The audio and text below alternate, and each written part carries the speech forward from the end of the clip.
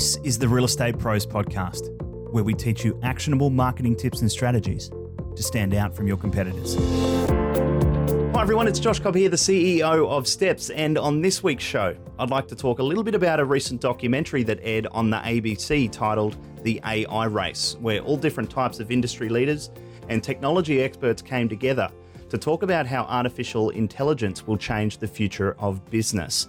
For those of you who haven't seen it, I highly recommend checking it out. It's a fascinating watch. Now, there's a lot of talk in real estate right now about AI, or artificial intelligence, and how the adoption of robots may impact the future of real estate at every level. But there was one particular part of this documentary on the ABC that I believe warrants our attention.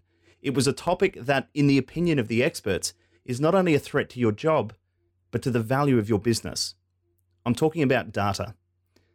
In the ABC program, Adrian Turner from the CSIRO referred to data as the new oil and says that as we move into a more digital economy, you can't have automation without data. He continues by saying that we're now seeing the value of a business moving from physical assets to data assets. Adrian uses the example firstly of Facebook and their market capitalization, which sits at $479 billion at the time of the recording of the documentary. Contrast to Facebook, Adrian uses the example of Qantas, who has many physical assets, but has a market capitalization of only $9 billion. But if you drill down into Qantas's value, about $5 billion can be attributed to their loyalty program, which is essentially a data-centric asset.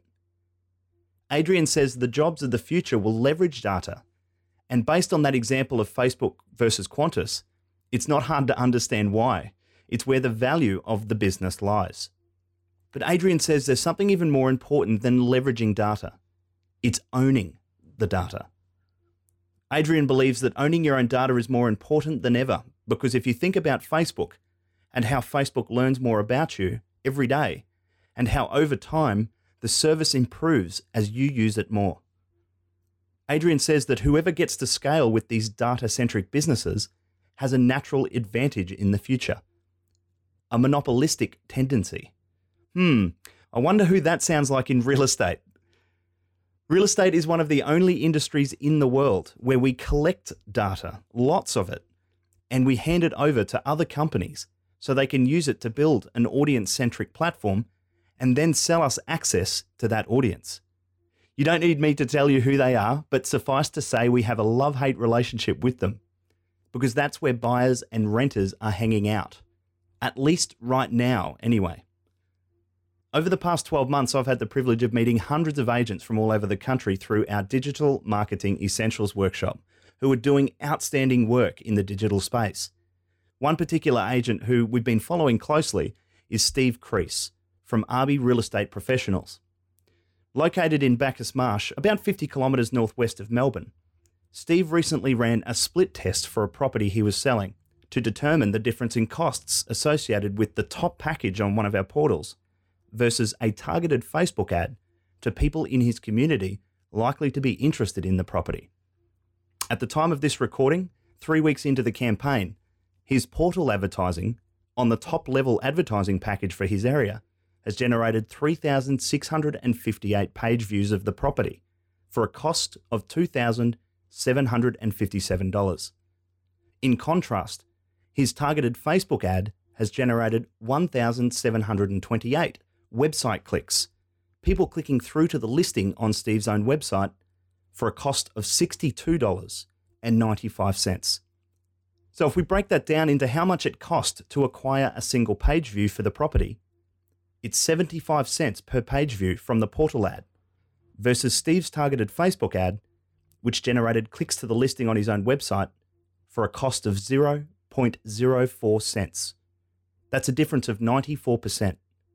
Not only has Steve reduced his cost to acquire views of the property through Facebook, he's driving all that traffic back to his own website, free of distractions, competitors, and banner ads.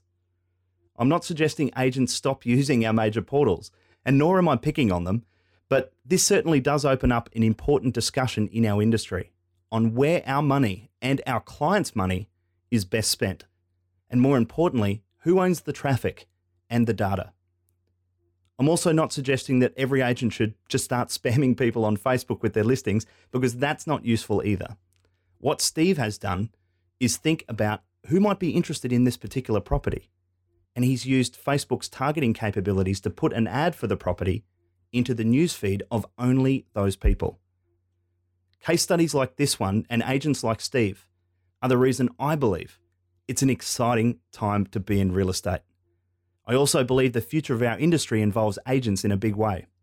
I don't believe technology will replace agents, but I do believe we'll see agents like Steve who are able to drive traffic to their own platform, measure data, and leverage it to access an audience at a much lower cost, will replace agents who continue handing over their data and therefore need to rely on someone else's audience and someone else's platform to drive their business objectives.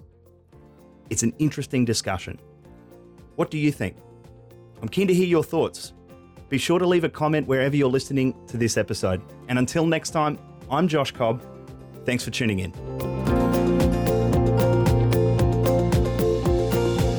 You've been listening to the Real Estate Pros podcast.